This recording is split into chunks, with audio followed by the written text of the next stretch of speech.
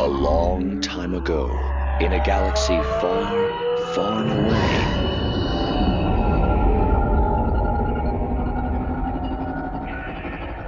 You're listening to Star Wars Beyond the Films, the official expanded universe podcast of StarWarsReport.com. There is a great disturbance in the Force. That's right, Whistler. Welcome to episode 176 of Star Wars Beyond the Films, your Star Wars discussion podcast, your podcast of legends, your ticket to that galaxy far, far away. Our episodes broadcast on the Star Wars Report website's secondary board division at www.starwarsreport.com. Episodes can also be found on iTunes, Zune, as well as Stitcher, and right on our own Twitter and Facebook pages at SW Beyond Films. Hey, but enough about how you got here. Let's get this show started. I'm one of your hosts, the defender of the EU, the champion of the multiverse, the bipolar Star Wars fan, Mark Hurlman, and with me, like the mystery surrounding Jarrell, the EU guru himself, the Count of Continuities, Mr. Nathan P. Butler. Hey everybody, heck, I think that the mystery surrounding that character was just the name pronunciation, because I ran across a pronunciation key in one of the letters pages, and it's not Jeriel like I thought, it's Jerael, which just, completely screws up my ability to pronounce any of this stuff, because it's A-E-L, so why isn't that A-L like every other time it appears in Star Wars? It's Savage's fault. I blame Savage and Lucas. Or is it Lucas, or Lucas, or Lucas? I don't even know anymore. Oh, if he's a Dang clone, it, George! If he's a clone, he's gotta be Lucas. You gotta have that 1,000 different vowels in there. Well, between Han and Leia, I mean, there's the Han, or the Leia, Leia. I just can't keep track, man. Damn it, George, you can write this, but nobody can even pronounce the names. To paraphrase Harrison Ford there a little bit more snarkily. Fortunately, this is not stuff that is Lucas presented. It is Legends continuity. It is EU stuff that we're looking at this time, continuing on from something that we had left off on quite a while back, although I got a feeling we're not going to have nearly as much enthusiasm with this part of the series that we've been looking at, just sort of because of the nature of where it is, which I guess we'll delve into a little bit in our non-spoiler section.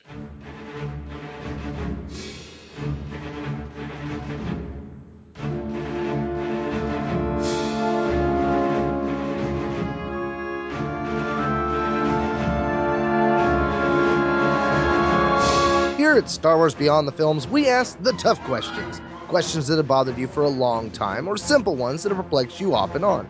You ponder about Star Wars, and so do we.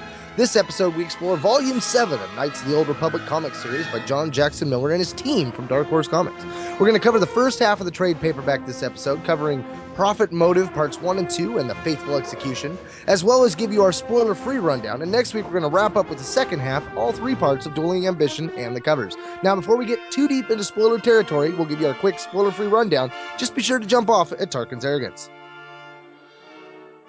Wow, this volume, it's the next one after Vindication, right? So we spent a while building up Knights of the Old Republic as we went through and talked about it here on the show. We built up all the way from commencement, up through Vector and the game-changing nature of what happened in Vector, leading up through Vindication. And finally, Zane Carrick has proven his innocence, he has cleared his name, and basically ended Vindication with the idea that he was just going to continue working with the crew that he's been working with, Marn and Jerael and all of them, and not be a Jedi, basically, for the most part, anymore. And that's where we left off.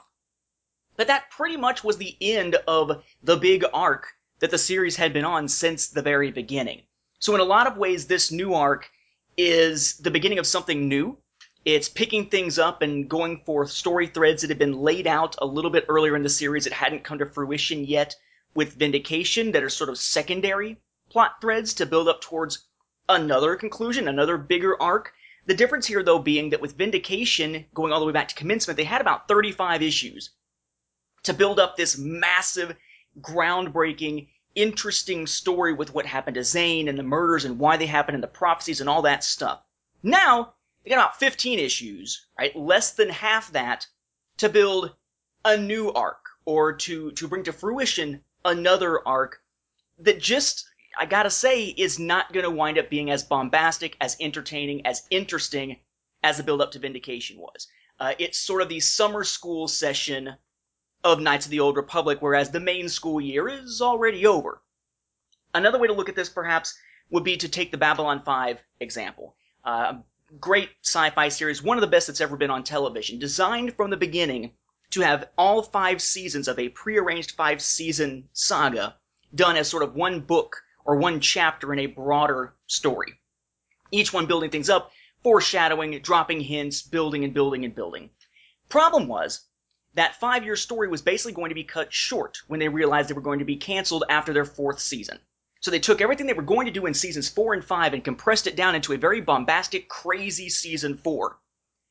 And then they got picked up by another channel that not only gave them TV movies and whatnot, but also a 5th season. But they'd already done everything they wanted to do, for the most part, for season 5, back in the back half of season 4. And you got this 5th season. There is very much the denouement, the epilogue, the hey, here are some plot threads that we could use and flesh out, but the big stuff's already passed. It's not going to be nearly as grand as what we saw in the previous seasons because there's just not that much left to do. That's what this feels like for Knights of the Old Republic. This series could very much have ended with Vindication and gone out on an incredibly high note.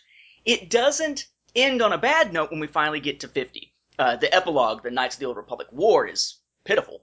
But it winds up just never feeling like it reaches the height of where Vindication had left it. And in that sense, you know that you're heading for a weaker ending, and it really does feel like a fresh start. Maybe this could have been sort of a Knights of the Old Republic Volume 2 series, and it wouldn't have felt this way because it wouldn't have felt like they were trying to continue a series that had already reached its high point in this sort of way. But instead it doesn't. Doesn't help that it starts out with art by Bong Dazo, who draws people with faces of mashed potatoes, and half the time you can't tell what the hell's going on in the panels that he's drawing. There's just so much about this trade paperback of Knights of the Old Republic that does not work for me.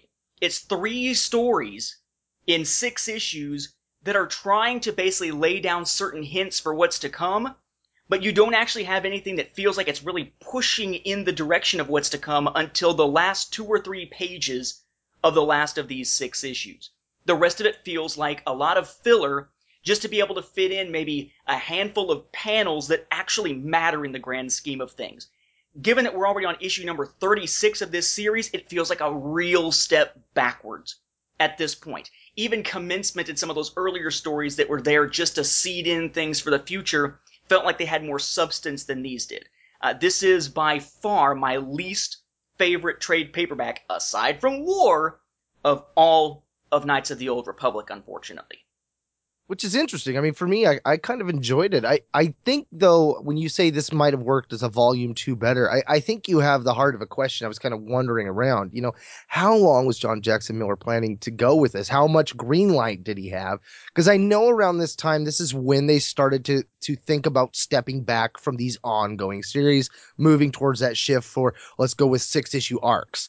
And War was kind of like, I don't know, it fell into that quasi position of where, it seemed like it was something added on, and it also felt like it was like the first of that shift. Like, well, we can have the ending of KOTOR kind of wrap up at 50, and then we could do our first arc like that and really wrap it up. But that's a separate thing. But you question, though, where they were going to be going with this, because when I read it, I really enjoy the fact that, we get in this trade, we get a window of all the different art styles common to the series. Yeah, Bong Dazo's got his stuff, and I will put some pictures up on the post for everybody wondering why we're so nitpicky, because there are some pictures of Griff, and I will show you, I think they're all on one page, and the character just morphs and morphs and morphs. It's just very odd.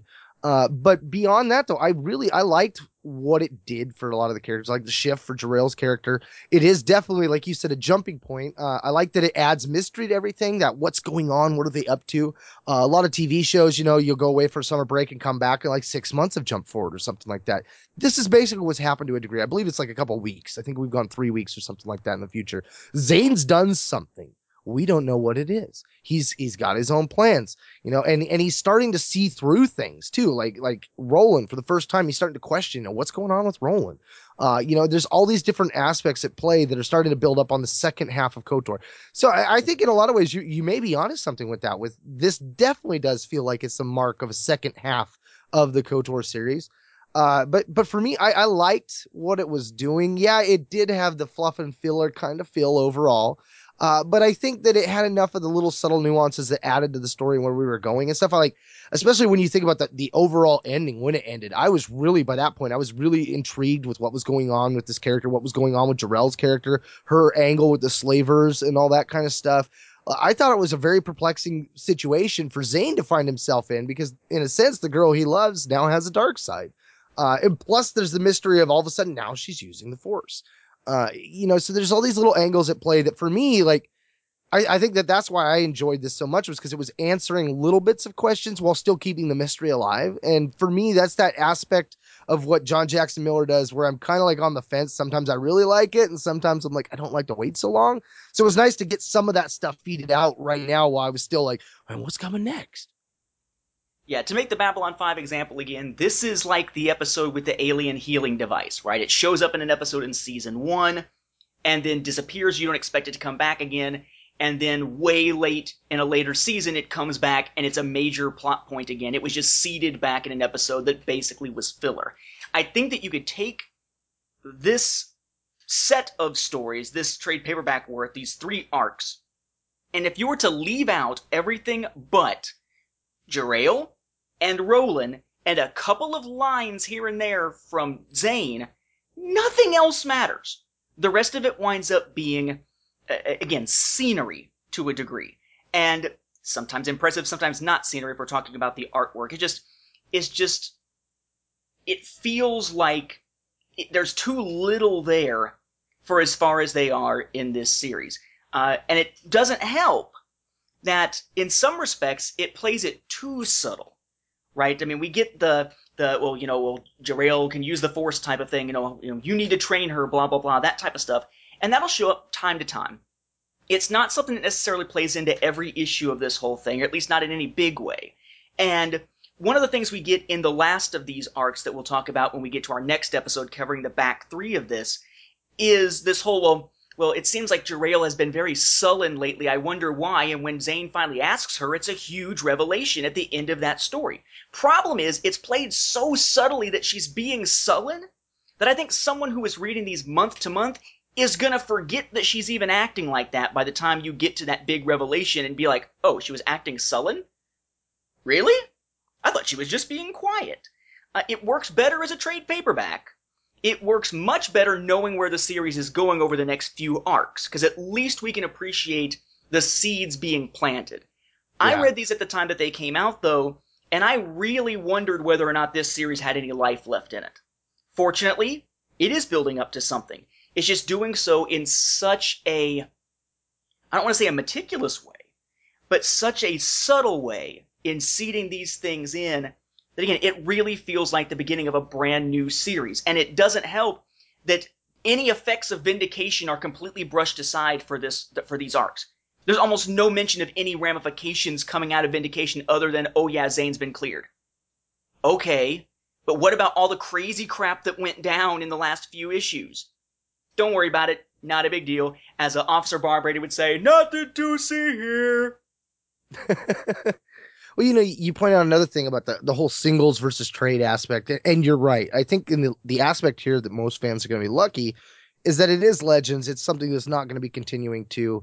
I think overall, I think that's the problem with comics in general as the model. You've got the two aspects. How do you keep the people reading it as singles entertained and wanting the next one while telling that big overall story? Because, we sit down here, we read these trade paperbacks, and sometimes it's the first time we've read them since singles, and they're usually a much better story. And I'll tell you, when I was reading this one, I got the feel of how Tales of the Jedi feels. I felt like this was finally something really old and really hard to find kind of thing, and a really good story of a classic era. Granted, it's not that old, but now that it's Legends and now that it no longer counts as canon, I have that feel when I go back to it. It's got that mystery involved. The same kind of mystery I felt when I was hunting down those old early Tales of the Jedi comics. Those were the ones I didn't have when I was younger.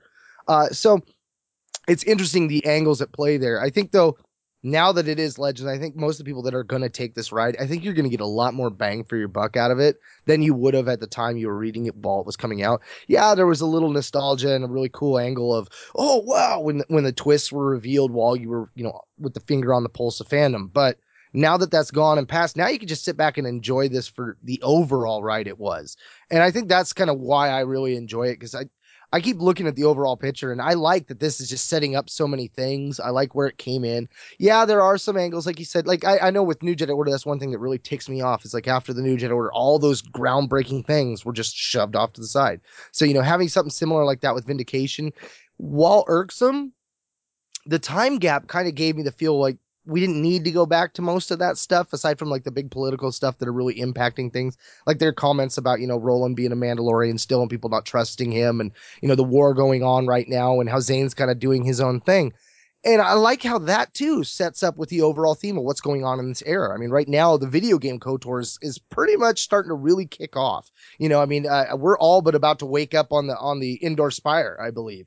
I mean, that's the meshing, the folding of the fingers that I really get a kick out of with the old Legend stuff.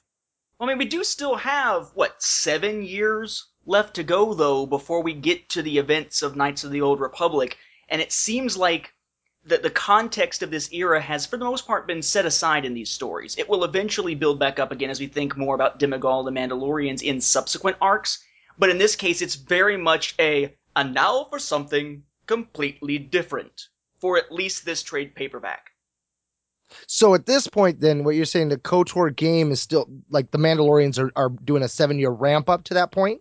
Well, remember, I mean, you've got the buildup of the Mandalorians, and then you've got Revan and the Revanchists going together against them, against the Jedi's orders, and then eventually Revan and Malak disappearing, meeting the Sith Empire, as we find out later in the Revan novel, and then eventually coming back, and then once back, having Revan being defeated and brainwashed or memory wiped and all that stuff before we get to the beginning of the KOTOR game. There's a lot of stuff that's discussed in the KOTOR games that is now happening or about to happen. But the game itself doesn't start until 3,956 years before the Battle of Yavin, and this story is set 3,963 years before, so we still have 7 years to go. Okay. That's one thing about that whole Mandalorian war that I loved and yet was confused by, was that whole angle of how long into the past it went. Because by that time, Revan had already fallen. Yeah, okay, that makes a lot more sense. I do like the fact that, while that's going on with the core worlds and stuff, you get that look as meanwhile in the galaxy. We've analyzed their attack, sir, and there are spoilers. Should I have your ship standing by? Evacuate? In our moment of triumph? I think you overestimate their chances. Now consider that your spoiler warning, Beyonders and Sentients of all ages, because here we go on another adventure beyond the films. So we start a little less than a month after the events of Vindication, and we start at an auction. All right, we're at Metalis 3, and there's an auction going on. It's kind of a weird idea, but think about economic futures, oil futures and that type of thing that we have today. What basically is happening is an auction for things like mineral rights, transport rights, and whatnot for planets that are so far away that for the most part they haven't really been surveyed to any large degree. So it's sort of what would you bid for mineral rights to this planet? And you're sort of gambling on the idea that it's going to have enough minerals to make your purchase worthwhile when you eventually get there and are able to exploit it, which is probably not going to happen until the Mandalorian Wars are done. It's kind of an interesting, unusual take. And I will say it's kind of funny where it starts out, because they're describing a planet that's up for bid. There it is, my friends, the treasure of the future today. Gas giant in the Ivax Nebula, a NOAT sector, approximate diameter 220,000 kilometers. Spectral analysis reveals exceptionally high quantities of Tabana gas, sure to be a miner's paradise. I can see the floating cities now. You get what he's talking about, right? I had to look it up. I was like, is that Bespin? Is he talking about Bespin right now? He's talking about Bespin. So it's kind of cool that they got that angle on it, because at this point Bespin hasn't been exploited yet, which is kind of cool. As the auction goes on, we find that there is a Chev, right? One of the slaves of a Chevin being like Effantman, the big-faced guys. Chevs being sort of the whitish, tannish, usually bald servants of that species. There's a Chev there named Sipiter, or Sipiter. And Sipiter is the one who's sort of like the guy running the auction for the guy that actually runs things. Nunk, or Nonek, as they sometimes call him, who is the Chevin who is over everything, a blue Shevin kind of in the background here. And Sipiter is meeting with Professor Griffomarn, who of course is Marn Hieroglyph there in disguise. It's a con. It's another of these swindles that the crew is trying to pull off under Griff. This is probably the worst for me, the art, was Griff himself. Like, I don't know, like, he's got a troll from Harry Potter kind of look to him at times. Like, I'm waiting for him to go, put it in the back corner, Potter. Like, I just don't know what's going on with that character. And I have to admit, in a new world with new canon, can we ditch the Shevin characters? I cannot stand Effentmon, this no-neck type character. Please let that just be like a Yoda species where that was only one character in one film and we never see them again. That is a crap model. I cannot stand it. Every time it shows up in any comic, I'm like, oh, come on. These creatures are dumber than the little BIM characters or whatever the heck they were, that those characters from Tatooine Ghost that were harassing Han and Leia, the squibs. God, I couldn't handle the squibs. They were just as bad as these Chevron no-necks, whatever the heck they are. The Shevin characters and the whole aspect of Shevin and Chevs that's a character species you can just get rid of in canon. I don't think anyone's going to care. And the two people that do, in this case, I'm sorry guys, but you're just going to have to sit on your tongues. So we find that this new, really ugly, cobbled together looking ship, this gem mining ship called the Hot Prospect, which is now the ship of the crew that we've been following, Marn and them, winds up showing up, and supposedly these gangster-type pirate people show up, working for the indigenous species of the planet Italbos, who are annoyed that rights were sold to their planet, only they're already living there. And it turns out that, it's got a lot more minerals than anybody ever thought would be the case. And the idea is that they want to have a new auction where the proceeds are going to go at least part to the people who actually live there, etc., etc. Except it's all a scam, because these so-called pirates are Roland and Jerael, who have shown up. Roland being, of course, the Mandalorian, who's got some questions of his identity that have been slowly building up throughout the series. We'll eventually figure out who he really is. And then we have Jerael, who has been with the crew really since the beginning, whose mentor Camper is now gone, and who is now, for whatever reason, a target of fascination for Roland, which is something we'll eventually discover the meaning behind as we slowly work our way through the series here. But it's a scam. It's a complete scam. And it's another instance of that ridiculous artwork. You get to the page on which it ends with a box that basically says, Professor, why not? I do study law, blah, blah, blah, right? If you're looking at the single issues, it's the page that's opposite the Dark Knight Blu-ray advertisement. But another example of where Bong Dazo's art makes me shake my head. The bottom left panel has a stressed out Sipiter doing the whole reaching up and grabbing his collar with a finger and kind of moving it while you see sweat, plopping around his face. And there's a shot of Griff who's apparently speaking all highfalutin-y, but when you look at it, I don't know about you, Mark, I had a hard time realizing in that shot that I guess those are supposed to be his nostrils, not his eyes.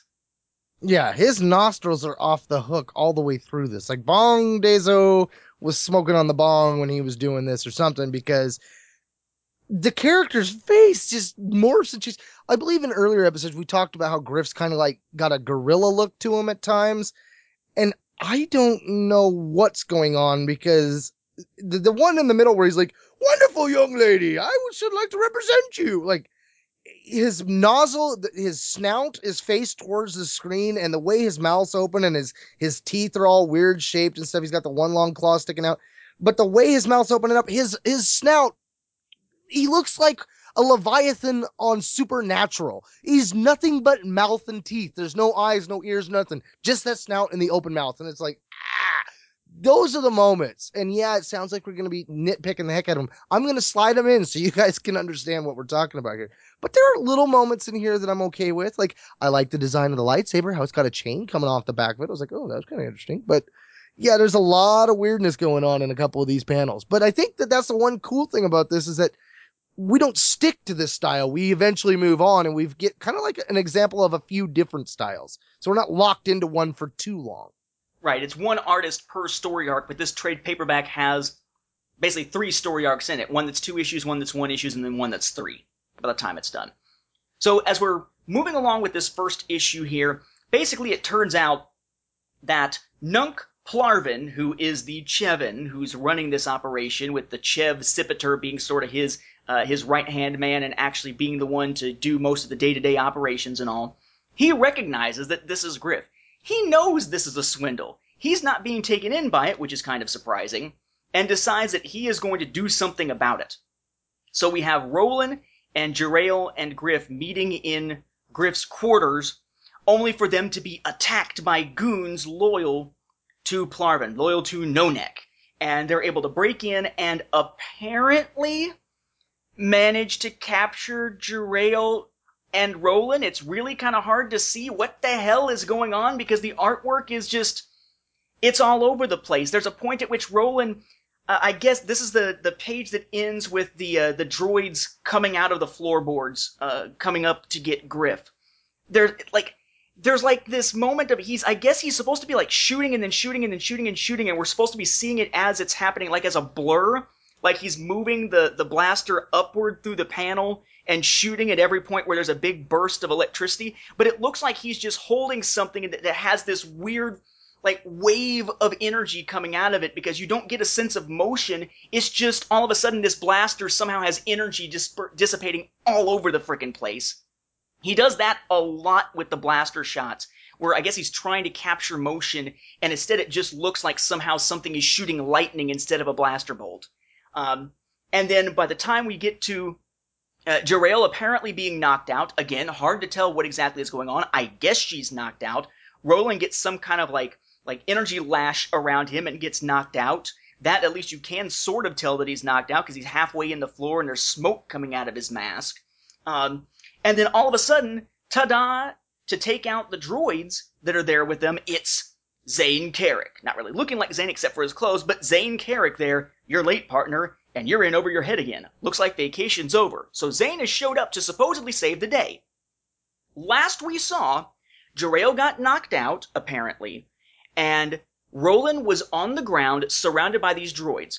Then Zane shows up, and we hear all the droids being wiped out off screen, so to speak, off panel, which is thunks and zashes and such. And then we see him standing there with Griff, talking as if the day has been saved. And yet somehow, at the beginning of the next issue, Jerael and Roland had been captured and taken away. Really? How?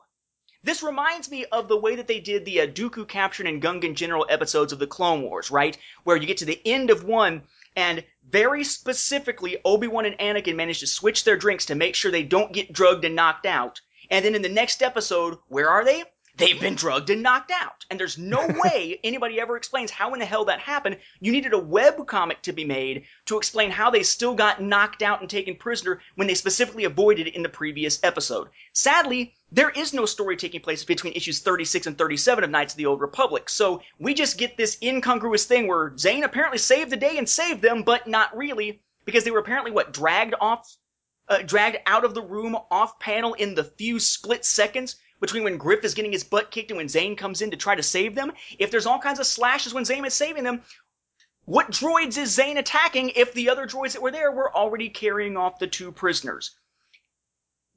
Ugh.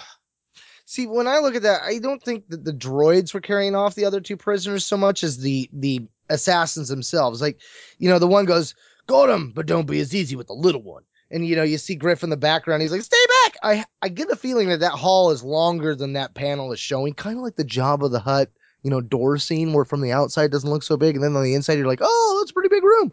I get the feeling that it took them a while to walk down to where he was at. And while they were doing that, Roland and Jerael were drug off by the others. But yeah, as soon as those assassins break through, that's where it gets chaotic to follow the action. You got the switch weapons whole page where like Jerael's doing some kind of flip. It's like suddenly it looks like there's 0G in the room. Like I think that's the part I have the hardest time when the panels do that, because everybody looks like they're floating. It's like there's no gravity to the situation anymore. Like the angle and the arc of how Roland's throwing the lightsaber versus how Jerael's flipping over and then catching it and then turning and activating it. It's a little confusing. The blaster bolts, as you mentioned and stuff. But as far as I can tell, there's only the 3 droids that come through the floor. I don't think we get more than those 3. But granted, I think that what we see is when the droids come through the floor, Jor-El trips on them and then goes down onto the ground. Because that's the other odd thing about it all. It's like, there's so much action so fast. And like the last thing you see of Jor-El, she's got the lightsaber in hand and is running. And the droids come up between her and Griff. So it does look like she's kind of like running backwards and trips over them as they're still coming through the ground. But yeah, there's definitely some moments there where you're like, wait, what's going on? And I think it gets back to that aspect of, reading it in the trade, you're able to see these holes where the action for the single reader kind of really built up to a climatic end. You're late, partner. That whole scene looks like our vacation's over. Great ending for an issue. Not so great in the middle of the trade because, yeah, you're kind of like, well, whoa, what happened with the action? But yeah, at the end of that single issue, you're like, oh, what's going to happen next? And then you got to wait a week or 2 weeks to a month to find out, well, nothing. Yeah, the only explanation we get for that bizarre ending, or the only thing that tells us that they were at least taken away, is in the opening crawl, so to speak, of the second issue here. It says, the attackers spirit away Griff's allies, Jor-El and Roland. And you're like, oh, really? I don't remember that in the last issue, and I remember that being jarring at the time. And still just as jarring today. But whatever. Apparently Jor-El and Roland get taken away when Zane shows up to save them. You just can't tell that at all by what we get in the first issue. Whatever. So we start the second issue, issue number 37 of KOTOR, with them being herded down a hallway by Sipiter and Nunk, the mastermind and his henchmen. And when Jor-El tries to escape, it leads to a brief brawl in which, again, going back to the artwork that you're just like, what? Nunk slams his hand down, and all of a sudden there are all these little tiles flying all over the place. And you can only tell what it is by looking at the next panel and comparing it to the panel on the first page. Apparently Nunk was, in trying to stop them, slams the ground, and all the floor tiles go flying or something? Yeah, they're trying to make him a powerful villain, and I'm sorry, with a character that looks like a mix between an elephant and one of those mystics from the Dark Crystal, like it just ain't working, man. The Uru Mystics and the Skeksis. Nice reference there. So, of course, Zane and Griff are going to have to find a way to rescue them and hopefully come up with some way to get something out of this deal that is going wrong, or this scam that is going wrong. We learned that the Hot Prospect, again, that sort of cobbled together looking ship, was actually purchased by Slisk, the Trandoshan, who at this point is cleaning it probably for the rest of his life because of his mistake. He's usually a starship thief, not a starship buyer. He knows nothing about buying a ship and negotiating, so he bought a piece of crap, basically. He does know, however, about the Raft Syndicate, who is the syndicate that's behind Nunk and his operation here, because, at least until he realized who he worked for, Slisk briefly worked for the Raft Syndicate. So, they come up with a plan to try to save the others. Saving needs to be done very soon, because Roland and Jor-El have been tied up and are put inside the top of a tower with this big sort of skylight thing up there, and it's very much like Flashpoint, which is close, in that when the sun comes out, it's going to be so bright that it will just incinerate them and destroy them. So the window starts to open, the sunlight starts to come in, and it's supposed to kill Roland and Jor-El, and they're tied up in such a way that they can't get their hands loose to save themselves. And this is where Roland, who knows that it seems that Jor-El has some at least minor force sensitivity, starts to really push her. Right? Escapees from Flashpoint died in minutes under the noon sun. We have only until the sun clears the edge of the lens, I should think. They drained my jetpack, and I cannot move enough to put any stress on this hook. We're too heavy for it, almost. Too bad one of us isn't Zane or Malik. They could use the force of theirs to break it loose. Perhaps the force is not exclusively theirs. What do you mean? We're not Jedi. Living things are capable of many wonders, Jor-El. You sparred with the Jedi. Perhaps you've learned something more. I can't. I don't even know what to do. I can barely look at... You must. Concentrate, Jor-El. It's no good. I don't have the power. You do. Focus. Burning. Inside and out. True. Yes. Be what you are. Be what you are meant to be. And at least for a while, that's where we leave it. And you're left with the question, well, do they die or do they not? Because if they survive, it has to be apparently by Jarael actually using the Force, which is something marginally unexpected in the grand scheme of things here. As for Zane and Griff and Slisk, they bust in on Nunk, basically having Slisk wearing, I guess it's supposed to be like this ruffian rap syndicate look. He kind of looks like a cross between a pilot and a pimp to me. He just needs a cane, and he'd be good to go. Slap some women or something like that. He looks exactly like he's a straight up pimp, and I don't mean he should be slapping women. I mean he looks like a pimp who should be slapping women. He looks like a character you'd see in the background as a human being on Law & Order SVU. No, Sith, it's a pimp named Slithick. I wonder what's going on with the knees, though, because, like, he's got, like, these little knee pads that look like they got alien mouths, and one's drooling. I'm like, what in the hell is that? Like Minoc face knees or something there you like go. that. That is it. That's it. Minac mouths. Okay. Thank you. But, okay, the scene with Roland and with Jarael, that happened to be one of my favorites. I think that, for me, was probably one of the highlights of this issue. That moment where it's like, okay, now something marked has changed in Jarael. It better be a memorable moment. It's the only moment in this entire arc that matters. That too. So they managed to convince Nunk that the Rap Syndicate is angry with him and that he needs to go talk to the bosses, and he just takes off out of there. And basically our heroes just tell Sipiter, hey, you could do this without all the violence and all the death. You could do this and run this operation in a peaceful way. So, go ahead. Sure, man. But where are our friends? Oh, well, yeah, they're probably dead. But no, the door opens. Out comes Jarael, who is apparently very sweaty, according to Zane, and whose hair and jacket are actually smoking, sizzling. And out comes Roland, whose armor is also sizzling, and they hand him basically a piece of the chain that has been broken, apparently by Jarael, with the Force.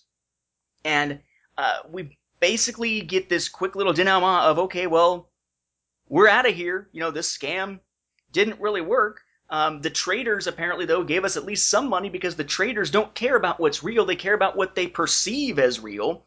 And our story about Italbos being rich in all these minerals and everything caught on. So people are still buying it. People are just kind of weird. Last month, according to Zane, I was running for my life because of a prophecy someone thought was true. This month, I'm making money based on a forecast everyone involved knows is probably false. Welcome to the business world, partner. We're just getting started. And we get, again, the end of this arc that, again, did very little, had art that was very jarring, but did plant the seed of, hey, Jarael can use the Force. Not, maybe she can, maybe she can't, but if the escape in this issue is any indication, yes, she can.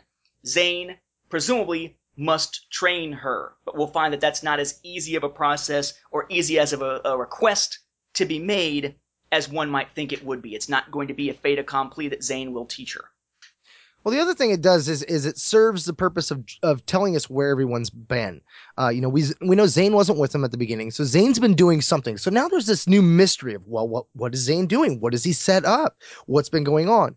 And we also see that while he was doing that, while he's able to come and go about his thing, they're still doing their scamming type missions. And this is just one more in a series of events that they're trying to do. I like the concept of the Hot Prospect as a ship.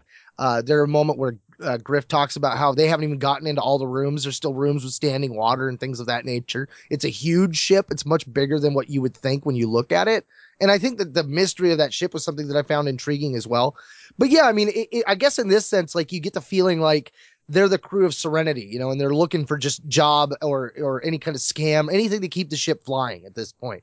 And I think that that's one of the things about this overall volume 7 that really appeals to me. It is a filler episode in a regards, but I feel like everything kind of is pushing the plot in the right direction still.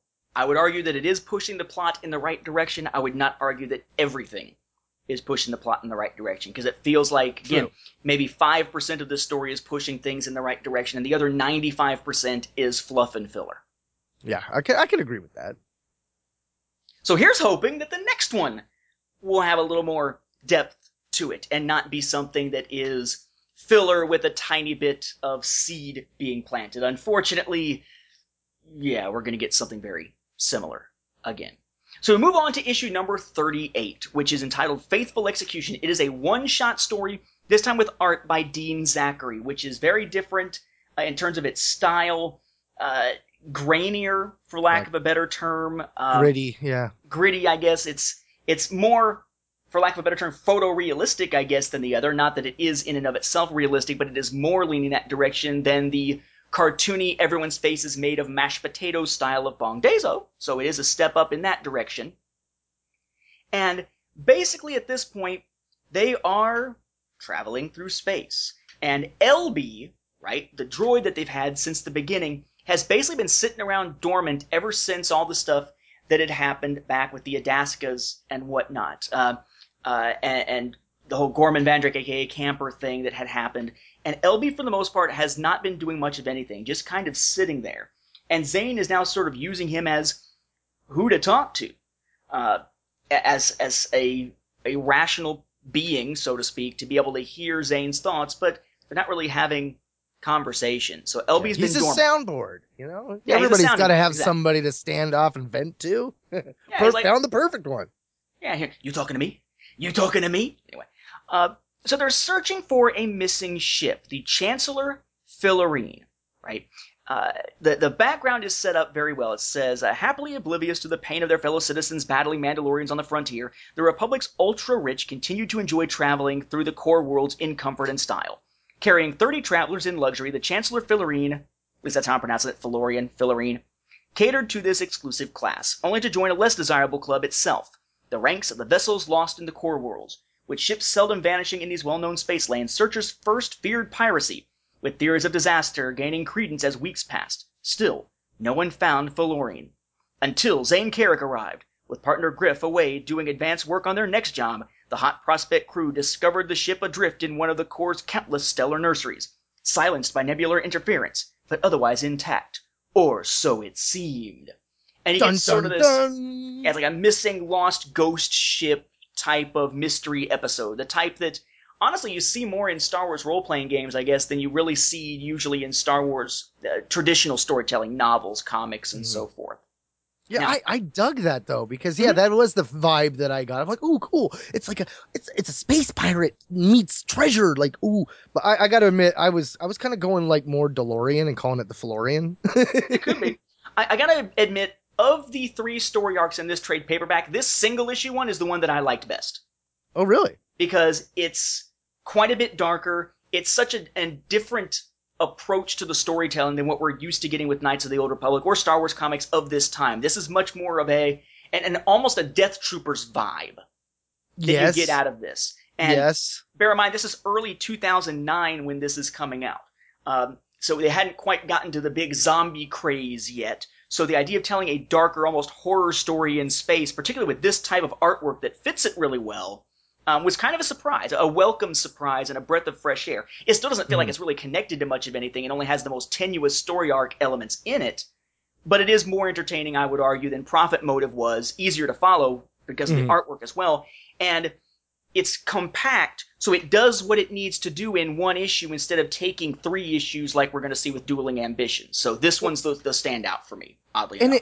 And it does it for 2 characters. I mean, for one issue, we get an aspect into Slissek's character. We see him become brave and then go back to being meek and timid again, and there's a reason for it all. And we see LB finally come out of his shell. I mean, I think that the way the story advances those 2 plots for those characters along was brilliant. So the idea is that they go aboard, and the ship is basically dead in space, minus a few systems that are actually working. And initially they think that everyone aboard is dead. Everyone seems to have had their throats crushed.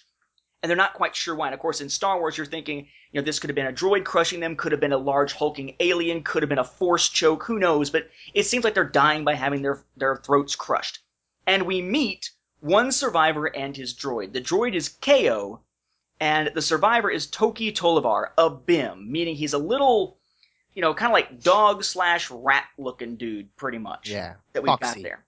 Yeah, fox looking. There you go. Fox is probably a better fix. What did the fox say? Read along for the dialogue.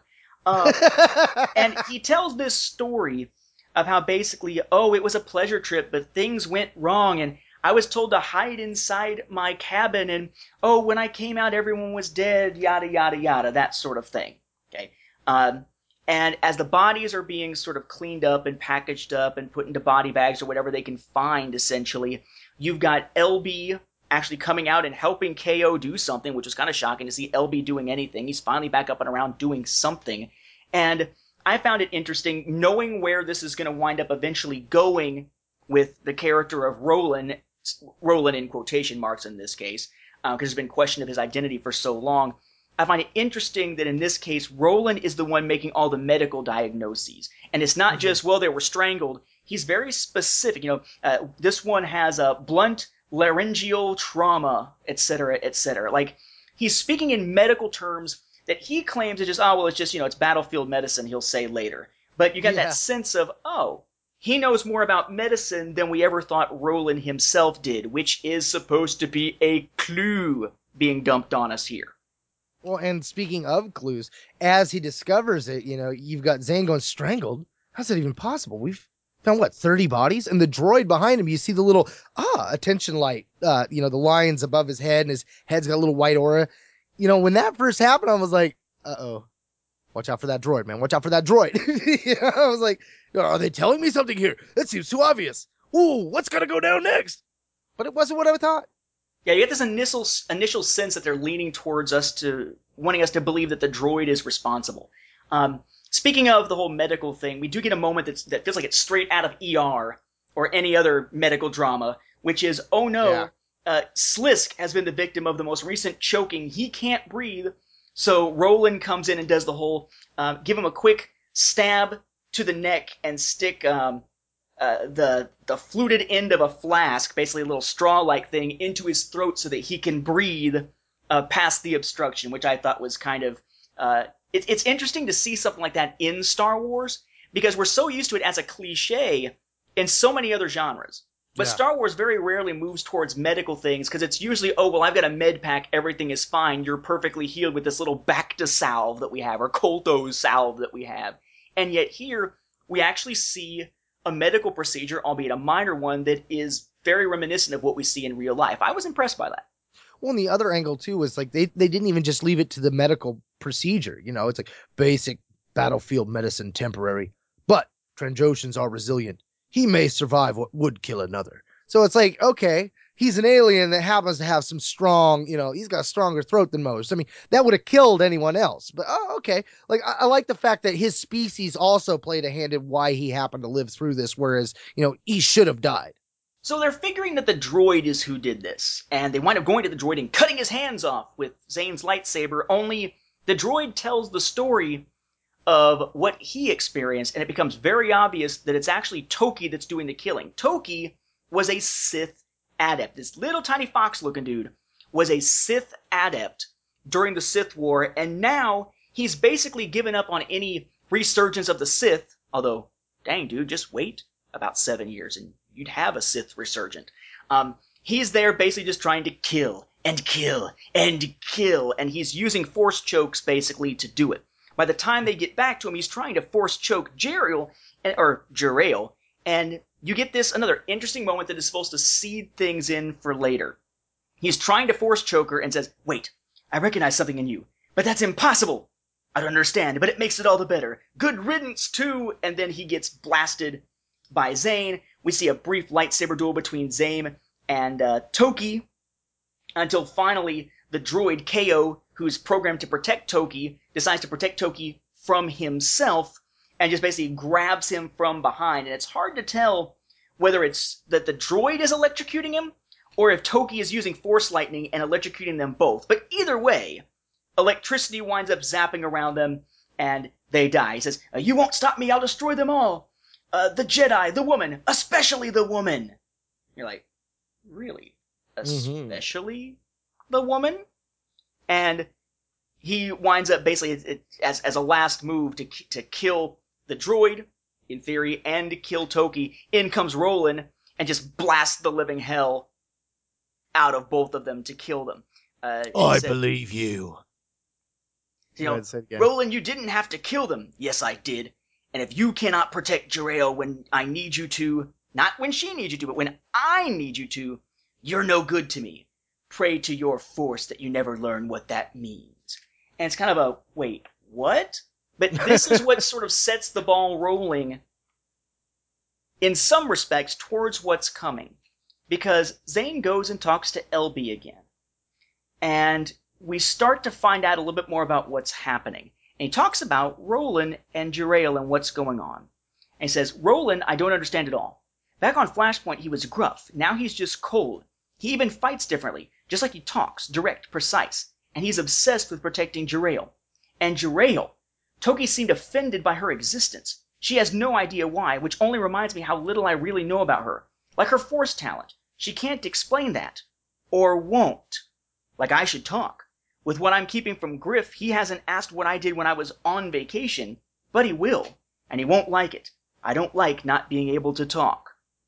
And it's an interesting kind of thing here in that it's Zane sort of musing about what's happening, but he's tying the threads together of these things and basically saying, hey, audience, here's these things that are going to be the seeds going forward. Make sure you noticed them. Because they weren't obvious enough in previous issues, particularly in Profit Motive. They want to make sure that these are seeds that we recognize have been planted and questions we should be asking ourselves as we go forward. Because they're going to drive the other, 11, 12, or whatever it is, issues of this series before it comes to an end prior to that war miniseries.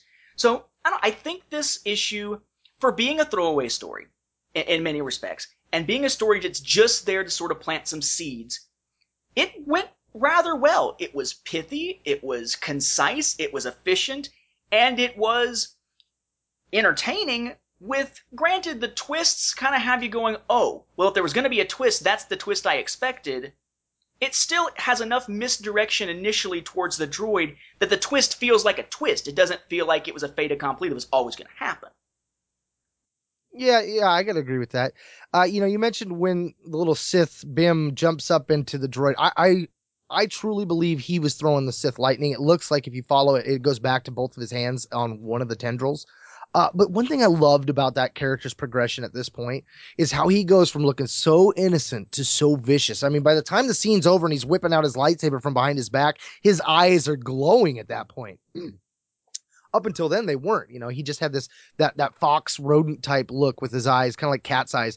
But there's this moment where he's like force choking Jerael, and he's letting it all come free when Zane's like,